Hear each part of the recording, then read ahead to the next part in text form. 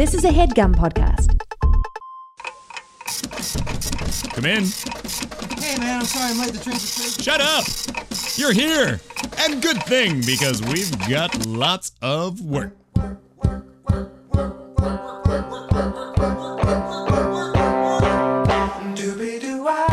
It's Employee of the Month with Katie Lazarus, the talk show featuring unforgettable guests with incredible jobs.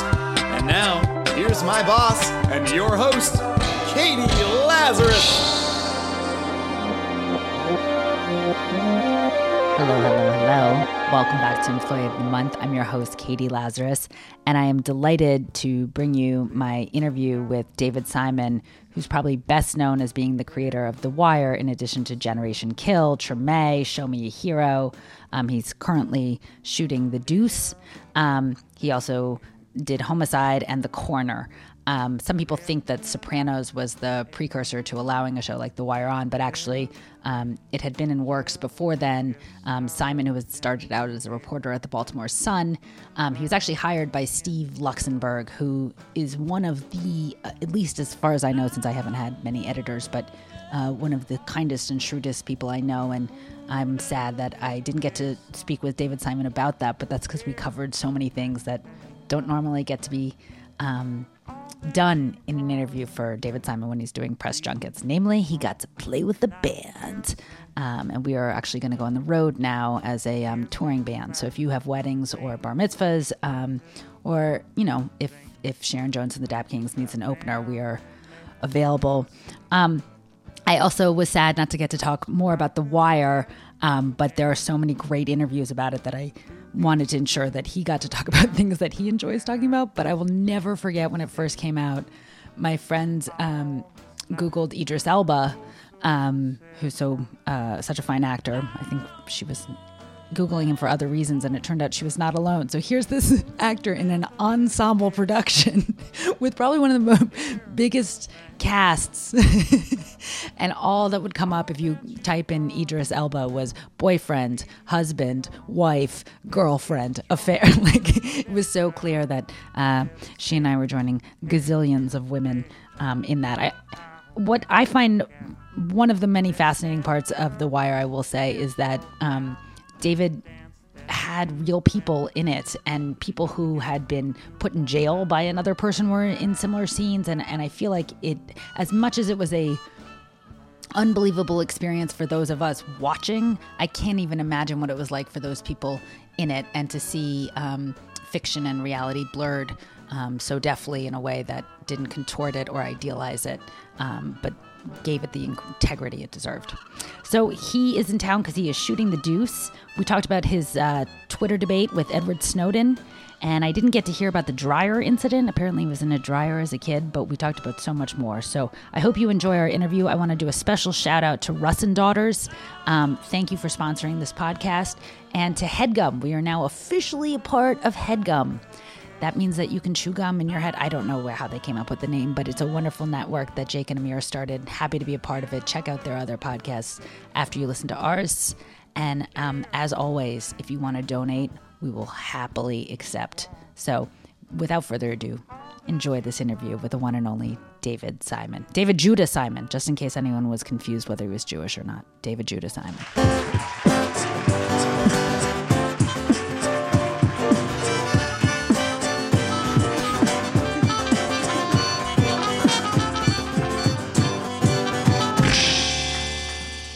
Soviet Jews. I think it's a great place to start.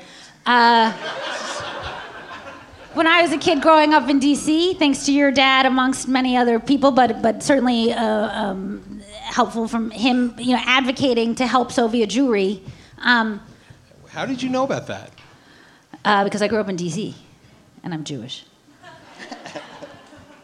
We probably held the same signs, in front of the Soviet embassy. Yes. Yes, okay. Free Soviet Jews, and this was because your father. But I didn't have to do much. The hardest I had to endure was having Soviet Jews sleep on the floor. When I'd wake up, my mom would be like, "Here's someone." I just had to negotiate around B'nai B'rith women in their muumuus. It was terrifying for my adolescence. But I couldn't get over that your father was held hostage. Yeah, in all the times I've ever done interviews, this has never come up before. You're the phalanx of researchers that you have back there.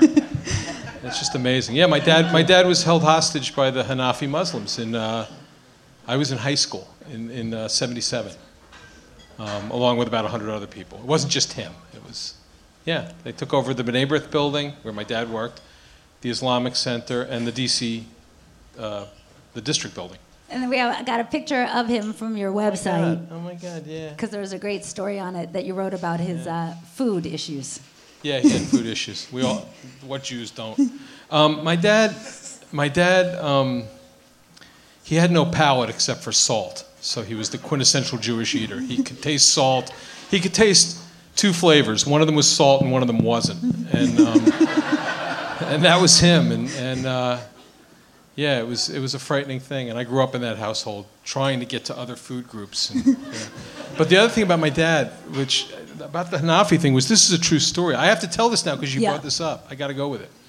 I was in high school. I was a junior in high school, and you know how I was trying to be the class clown. I was acting out. There was a girl named Margaret Bernal who had big traffic light eyes. That's the only thing that were big that you noticed? What? No. No, yeah, I was pure. But I just had a crush on her, and it was sixth period English, and so we had this substitute teacher, and I was like, I tortured the substitute. You know how that goes. Like a class clown, ruining the class for the substitute. And I went so far that I knew I would be in trouble the next day. I knew this. So fifth period, I'm in the student newspaper office, and the phone rings, and it's my older sister, and she says, I'm coming to get you. There's something going on at the building. Dad's been taken hostage. Turn on the TV. I'll be there in 10 minutes. And I turn on the TV, and sure enough, it's on all the DC's channels that they've taken over these buildings. And I went to my sixth period class, and the head of the English department and the teacher were both there, waiting to punish me.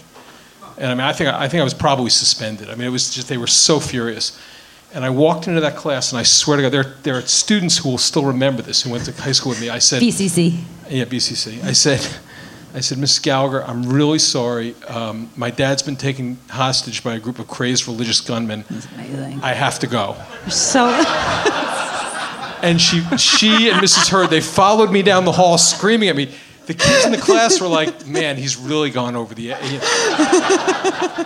Anyway, I came back on the Monday after, obviously, everyone knew what happened a few hours later. But I came back on the Monday, nothing was ever said, ever.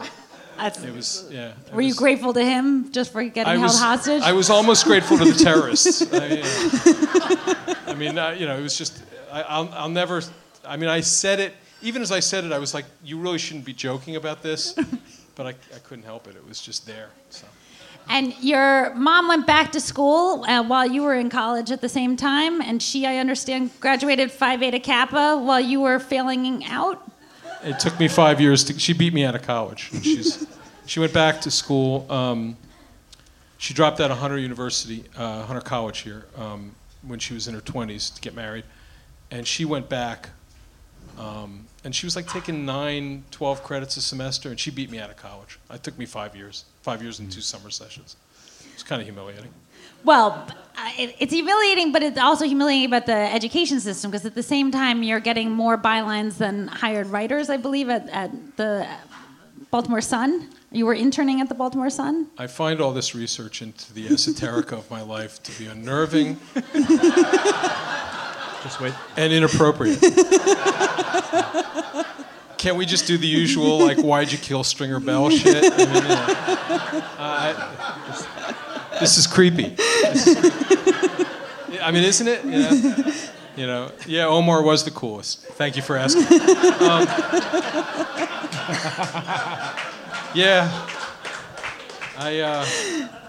Jesus, what was the question? What part of? Who is this in the? That's you in the photo. That's me. Yeah, I was a little. I had a little bit of hair left. You had a lot of hair there. That is, dead center is Bob McAllister. Bob Bowman is on my. And then that right there is the philosopher king of the Baltimore Homicide Unit, Terrence Patrick McClarney. Truly one of the most brilliant men I've ever met, and one of the funniest. Just a great guy. Did any of them come work on The Wire? No, they wanted nothing to do with The Wire. There were some real detectives who had cameos and stuff, but Terry by then was a commander. In fact, he commanded the homicide unit later on, and the other two guys were. I don't know what happened to Bob Bowman, but Bob McAllister ended up working for the Federal Public Defender's Office, so he had like an honest, dignified job. He was getting nowhere near television. But Terry, I still see Terry now and then, and he is genuinely one of the funniest human beings. I wish I could remember a great Terry line for you now. Well, I thought your report card, I thought that was funny from... This is good, yeah. Terry filled out, this is what's known as a green sheet, which is like everybody in his squad gets filled out a green sheet twice a year. The green sheet basically is a supervisory document that tells you where you're supposed to improve, and the worst green sheet in the squad is like you're probably going to get bumped. The best green sheet, you know, I don't know what you get to steal another 10 hours of overtime. I don't know. And this is when you were interning at the Baltimore Sun, correct? No, this was the year I spent in the homicide unit to write a book. Okay. Which was the basis of the show Homicide. What got me out of journalism, which was I wrote a book about it, the homicide unit. It got picked up, made into a television show, and I never. But as you can see, it says, let's see, intern Simon never acts as OI's officer in charge, as there are others more qualified. He has been observed in the company of females on several occasions. However, his relationship with these women is unclear, and his true sexual orientation remains in doubt. Intern Simon has been a prized relative to the department's alcohol abuse program, and so forth. Anyway, one day I came in and looked in my mailbox. They gave me a mailbox, and that was in there. And Terry was just great for that. The other thing is they were great at practical jokes. They played an enormous number of practical jokes. I did bring a clip from Homicide because I believe this is your first script that got on. You believe it's probably true with all the research you've done. I'm not gonna contradict you. It's terrifying. While we look for the clip, I just wanted to ask about your relationship with Barry Levinson and Tom Fontana. Because we're lovers. Okay, that's what I needed to know. Relationship. Didn't you read the report card? Yeah. Oh, I guess we're playing the clip before I even knew it. It all happened so fast. Yeah, but I bet someone murdered your wife. You'd remember all the faces, wouldn't you? But I'm just an average guy. All I remember is the gun. I just stood there, staring at it. I just stood there and I watched him kill my wife. I didn't do anything. Yeah, but you would have done something, wouldn't you? I'm not saying I would have done it. Oh, you're not saying anything, but you're thinking it, aren't you? I mean, hell, everybody's thinking it. Even my own son thinks it, like there's a whole list of things that you're supposed to do before your wife. You know, maybe you grab the gun or you shield her. And if you can't do anything, at least remember their faces, so when the police show you a bunch of pictures, you can point them out. Here! Here! Here! No. Little light comedy. I know. I go high and low. I wouldn't have. I got my whole career doing television because Robin Williams took that part. I mean, and that was all based. And it went the second season. They would written the script before. Can you tell people, just frame it for people, how you got involved in Homicide? You written the book? I wrote the book that it was based on, but it became its own creature. But they put it on right after the Super Bowl, but then it was up against, I forget, like Home Improvement, or it got killed. It got killed on Wednesday. I think it was Wednesday night, and they were not going to renew it. And Tom Fontana, bless his heart, managed to talk, I think, Don Overmeyer, whoever was head of NBC, into. I love that you're turning to me. I actually don't know this one. Yeah, okay. looking for help. I'm in middle age. Names are like they're out there on the horizon somewhere. I'm pulling them in. But he got 4 episodes. I mean, if you know anything about a TV season, 4 episodes is like a drunken joke, Yeah. So there were 4 episodes, and it had to pull better numbers, or they were going to cancel the show. And Barry Levinson went out and with a script that I wrote it for the first season, but it was so dark and depressing, in case you couldn't tell, that NBC wouldn't do it. They said, no, tourist's wife gets killed in her harbor. No, we're not playing that. Yeah. So they held it, but then they showed it to Robin Williams. It was actually Mark Johnson, Barry's partner, who showed it to him. And feature actors at this time doing TV, that didn't happen. That was a big deal. So he decided to do this, and the show pulled like a 35 share for that episode, and it ran another 100. I mean, it had another 6 seasons. So Robin Williams, bless his soul, I had a TV career because of him. So that was just He's such a beautiful man. I'm so grateful. You also got a lot in that script, and I think it was your first time switching to not getting everything you've written. Right. Half of it was rewritten. And I thought, well, I fucked up because, if you're a newspaper minute and half of your story's rewritten, you fucked up. So I thought, I didn't even bother to go back to them for a second script. And I was shocked when third season they came back and said, would you like another? And I gave it to my co-writer on the script, Dave Mills. And then they came back fourth season and said, you want another. So, but I think I took it unseriously. I thought I was going to stay a newspaper reporter.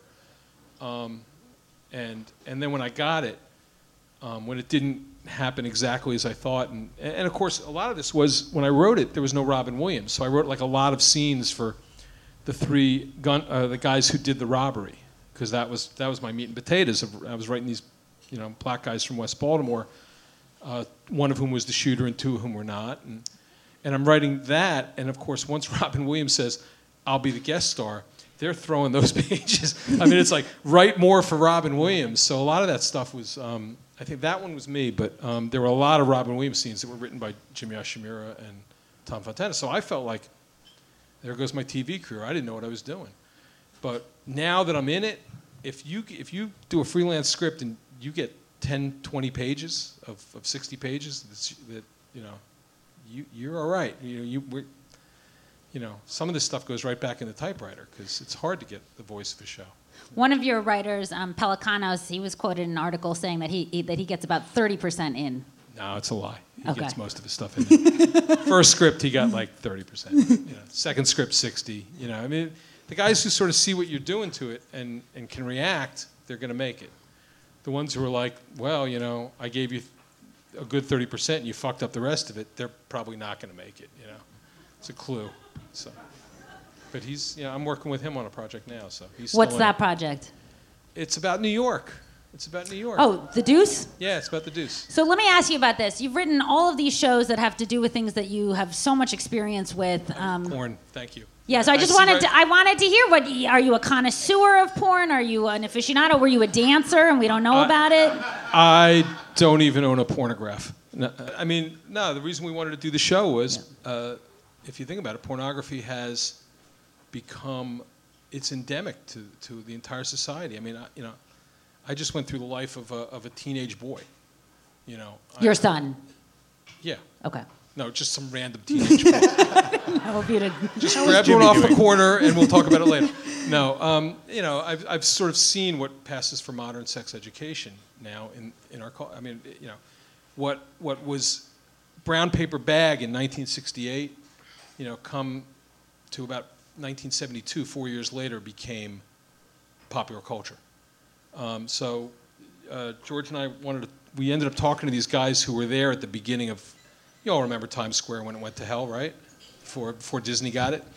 That 14-year period from like when, 1 minute it was beneath the counter, the next minute Jack Nicholson was walking the red carpet on 42nd Street to go to Deep Throat for the premiere, and then it all got mean from there. And then it all started disappearing in '86 once they kicked in the doors. So that 14-year period, having talked to a lot of the people who were there, these people are like pioneers of an industry that is now billions. Yeah. And sort of totally, predominates from everything from beer commercials to hardcore porn. It's become part of our, sort of cultural psychology. And you switched to working with famous actors with Show Me a Hero. I was just curious, was that a conscious decision? Because yeah, it was conscious. It was conscious because, just try to get 6 hours made on housing policy, and you'd go grab for some Oscar Isaac too. You'd be. I would grab for Oscar Isaac any day of the week. It doesn't. I don't need to include housing policy. I was. And Idris Elba. I didn't mean to. I pretend otherwise. I needed people to sign on for that project to get it made. Yeah. And to their great credit, even with they the did. success of The Wire. Oh yeah. I kind of burned through that with Treme, Okay. You'll let me make anything? Okay, So to get those 6 hours made, they wanted some good lead actors, and to their credit, they're reading scripts about municipal government and housing. It's a real story. It's still happening. It's happening everywhere. It happens everywhere they try to anywhere they try to put. Integrated housing, even in the most modest way into a white neighborhood anywhere in America. It's happening in Dallas, happened in Baltimore. Right now it's happening 2 towns north of the piece was set in Yonkers. Yeah. But now it's happening in Tarrytown. So it just keeps, wherever they go, they do the same thing, which is lose their minds. I want to switch to. I wanted to ask about Carl Bernstein. How you hooked up with him? You're working with him on a project as well. Relationships with Levinson, hooking up with Carl Bernstein. I'm sorry. What are you trying to I get apologize. me to say? Did I meet with him? That report card has just scarred you forever. I know. It set the tone for all the questions. A little bit of innuendo, and Carl had an idea, which was correct. That he came to me with a few years ago. By the way, another Silver Spring, Maryland boy, D.C. suburbs, Jewish. I'm glad it's finally working out for us. Right. Well, especially in show business. I know. They barred the door for so long. It's just been so hard to get in there. It's hell getting to the. So he. It's a little easier for Jewish boys than. Yeah. He had a. In life in general, but yeah. He had.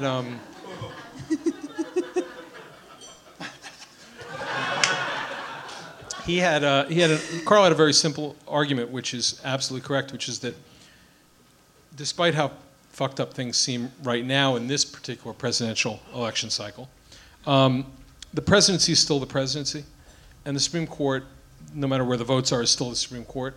But the part of government that's broken, the part of government that has been moneyed and purchased, is Congress, is the legislative branch, and there, you can buy a congressman for, it's all they do is go to a call room a block away from Capitol Hill, and they sit there with the donor lists, and they spend 3-4 hours a day raising money. That's their every day. I mean, it's a disaster. So his argument was we should do a piece about Capitol Hill, about what really goes on. And I listened to this, and I said, you're a fucking idiot. There's nobody to root for. I mean, who... Because they all have blood on their hands. Well, I mean, it's just like, have you seen the percentages of what Americans think of Congress? It's like, okay, 42% like the president, 48% hate him, 7% like Congress. I mean, nobody. I'm giving you real numbers now.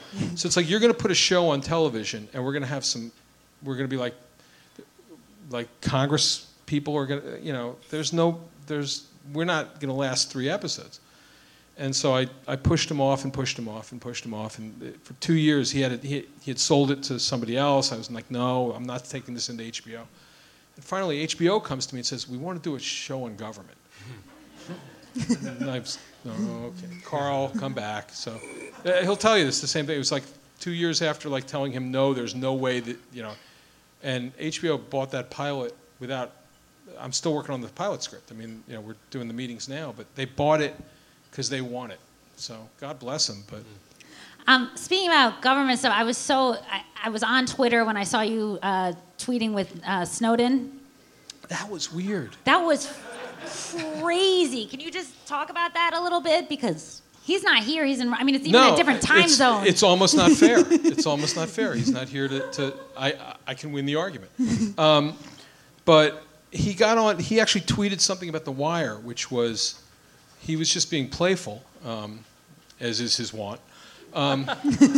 This report came out that said the guys who did the Paris terrorist attacks didn't use encryption, because now the big fight's, of course, over Apple and encryption, and he's trying to argue that the government should have no interest in trying to upset encrypted material. So he said, "Oh, look, they didn't use encryption; they used burners. They used disposable cell phones to do that." And he says, "So, the FBI should question David Simon." So I got on the internet, and I didn't think, he's got 2 million followers. I didn't think he was going to respond, but I said, that's kind of an argument for maybe monitoring disposable cell phones, which is kind of the metadata program that you blew up at the beginning of this, which it is. So he was literally shifting and saying, "Oh, it's not encryption, pay no attention to my right hand," which just gave up everything we were trying to do with metadata. So if you understand metadata, that's what they were trying to do, which is they get onto a cell phone number in Tajikistan or wherever, and they're trying to run it very fast through a haystack of all the call data to see are they in touch with anybody. And of course, if the phone's about to be discarded, if it only has a shelf life of a day or 2 days or 3 days, then you want to do this as fast as possible, which was the argument from the big data pile at the end. So I thought his argument was sort of presuming that people were guilty before they were innocent, and that it was an expansive. He's got a lot of arguments, but the one that, listen, having done a lot of wiretap cases as a reporter, I understand that DNRs are a stage before anybody's listening to your calls, and there is a strategic argument to having. If you're trying to run a needle through a haystack, you got to build a haystack so you can run it through very fast, and that's what the NSA was arguing for. Now, whether or not you believe they should have that haystack, there's lots of different arguments. I'm not saying that it's not something we should be discussing, and all credit to Snowden for starting the discussion. But this was a little bit of chutzpah, to use another Yiddish term, of, oh, it's not encryption, so wait a sec. A year ago, the NSA was working on a program so that if you kept switching off your cell phone, and you kept doing that repeatedly through the day, that would be wait a sec, some guy has a cell phone in Lahore, Pakistan, and it keeps going on and off, so it's on only for 20 minutes a day. That's an algorithm. We can chase that. We can try to isolate that. So it's because they don't have Verizon and AT&T, so you can't blame them. Right. So then all of a sudden he tweets back, and here he comes. He's going but the average shelf life of a cell phone is days or not minutes in terrorism. And I said, I don't know, in Baltimore, where people don't have a lot of money and where you can buy a cell phone, but they got more money than they got in the wilds of Pakistan, and they got more 7-Elevens where you can buy, some of these guys don't turn them out, they don't turn over their cell phones for 2 days, 3 days, sometimes a week, sometimes 2 weeks. You're not, in a criminal conspiracy, you're not trying to catch the master criminal, you're trying to catch the sloppiest, laziest fucker. That's, and you just told them all, a year ago, don't be sloppy lazy because they're listening to you. So it's and then it was back and forth, and I thought, after about an hour and a half, I lost them. I had to go to my mother's house. Yes. Sorry, I got to take the grandkid over to my mother's house. And then at some point, I said something else that pissed him off, and he came back later in the day. So I had an adventure on Twitter with and we were very polite with each other. We were very polite. Oh, more than polite. He was excited to be talking to you. It seemed like no. I think he was just I think I stepped on a little point. Speaking of criminals, though, I really the last question I want to ask you. I was going to ask you a lot of questions, but I do want to give you a chance to play. But the last question I am going to ask you about speaking about criminals I get to play with the band? Yes. Okay. After this one last question, how did you? Speaking of criminals, how did you pilfer this martini shaker from Camp David? I didn't. It followed me home. You can buy them. Oh, I thought you really took it. You didn't read the story carefully. It said, if you read the little entry carefully, it says, I'm joking about sneaking it past the Green Guards. It was real. But then it says the price tag. It actually says the cost of it at the gift shop. But I thought you were putting us off so that we didn't feel bad. Do you think I would try to steal something from Camp David? I would. I don't know, is what I meant to say. Because you had written Camp Daniel, and so I was like, oh, he's trying to make us not feel bad that he can't tell us that he went there because he has such a glamorous life. The president wasn't there. I was there for something with the because the Show Me Hero with the HUD secretary. Oh well, forget that. Right, All right. Exactly. No president. Although I did bowl. Yeah. You bowled really well.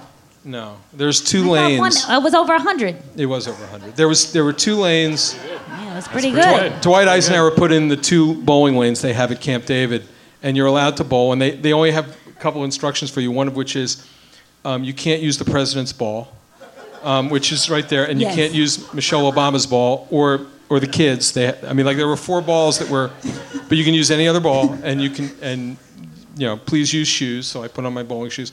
And I bowled 127, and I was pretty proud of that. Yeah. I think that's pretty good. I mean, it's not like I've been bowling a lot, so I was pretty proud of 127. Yeah. And then at some point, midway through, a gutter ball or 2, I look up and there's a huge picture from one of the White House photographers of Obama. And I know it's real because there were other names that he was bowling in a foursome, and it's just him, and he's pointing with his finger to the score, the overhead score, and he's bowled like a 225. Yeah. I mean, he's the president of the United States, and he's bowling 225. It's kind of unnerving. And that he's good at something else. The look on his face was just this. It was so like, yeah, I know. It was just like, I got this. Obama's got big balls. It was just like, and he's like, you don't touch him. And he's looking at you, and he's looking at, and like you realize that your electronic 127 score that you were so proud of, it's now going into the National Archives somewhere. Right. David Simon bowled a 127. And he's that's probably I mean, I don't know. The presidents after him are going to want to take that shit down because it's just unnerving. Well, I have so many questions about The Wire, about your current project, so I'm just going to ask if you can do one song, but if you can come back another time so we can keep talking. Sure. Can I do 2 songs next time? Yes. I'm really thrilled to have you do a song. I know that Treme was this beautiful, I know you're not going to hate the word Valentine, but I'm going to use it, to musicians and music. And I know. Okay, good. I won't say anything bad about it. I already made a joke at its expense. I won't do another. I thought you were going to make fun of me using the word Valentine. No. Okay. No, Valentine was the nicest good. thing you've said. Oh. I like Valentine. To a brilliant show. Anyways, so I'm really thrilled to have you play music because I think this is your first time debuting at Joe's Pub playing music, correct? Yeah.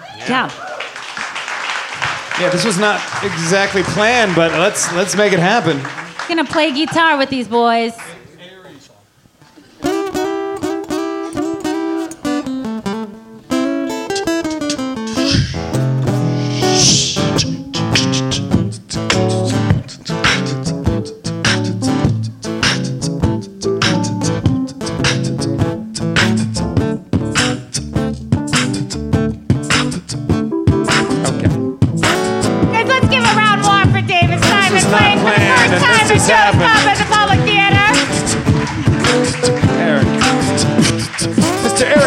On trumpet. Let's hear that.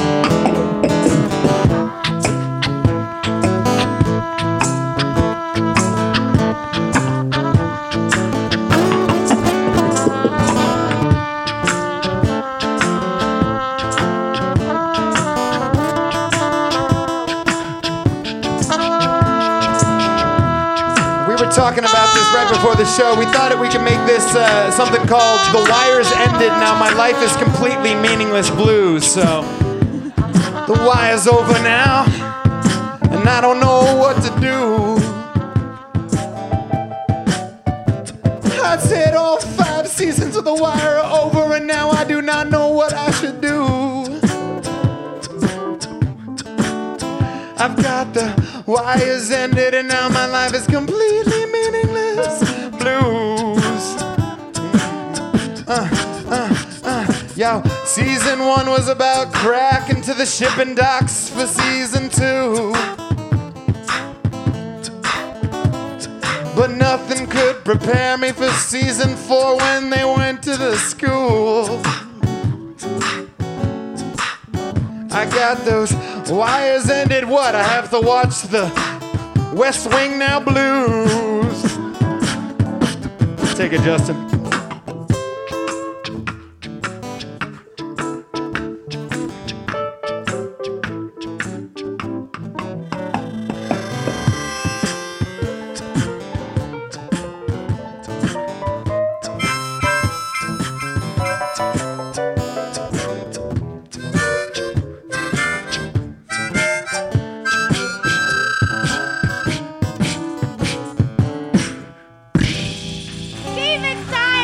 Simon, ladies and gentlemen. David. Yes. Great. David, I want to give you some gifts before you go. You can hold your mic for this part, but nothing is going to give you more street cred than a Park Slope Co-op tote bag. You know, I got that. I also they kill for that shit in Baltimore. They really do. Homer Steinweiss, who's been on the show and is a drummer for Sharon Jones and the Dap Kings. Let me see. Got you these vinyls. Daptone Records. And he also gave you Charles Bradley, both him and Binky. Is that the new one? Is that the new Charles Bradley? Yes. Oh, man. So good. And then Bobby Cannavale, who's been on the show, recommended this book for you. Love Goes to Buildings on Fire. Have you read this? No. Okay, great. And we got you some food from Russ and Daughters. And I got you a no button. It's a red button that you can press now that you're going to be back in production, and you also have a toddler, so I thought that would be a good gift. It has been a pleasure and a privilege to have you here. Can Thank we bring you up so the drawing, much. please? You have to lower.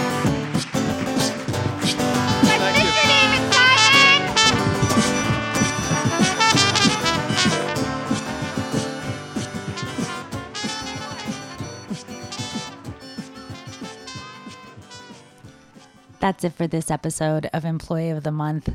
If you weren't already in love with his shows, I think you will be now. And I so value that in addition to being an excellent writer and visionary, Simon is also a mensch and clearly has a moral compass, and it comes through in his efforts. It's one thing to have ambition. It's another thing to want to do good things with it, and that intention is clear.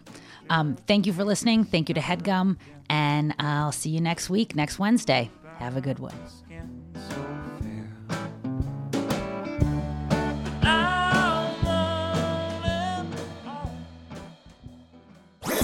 That was a HeadGum podcast.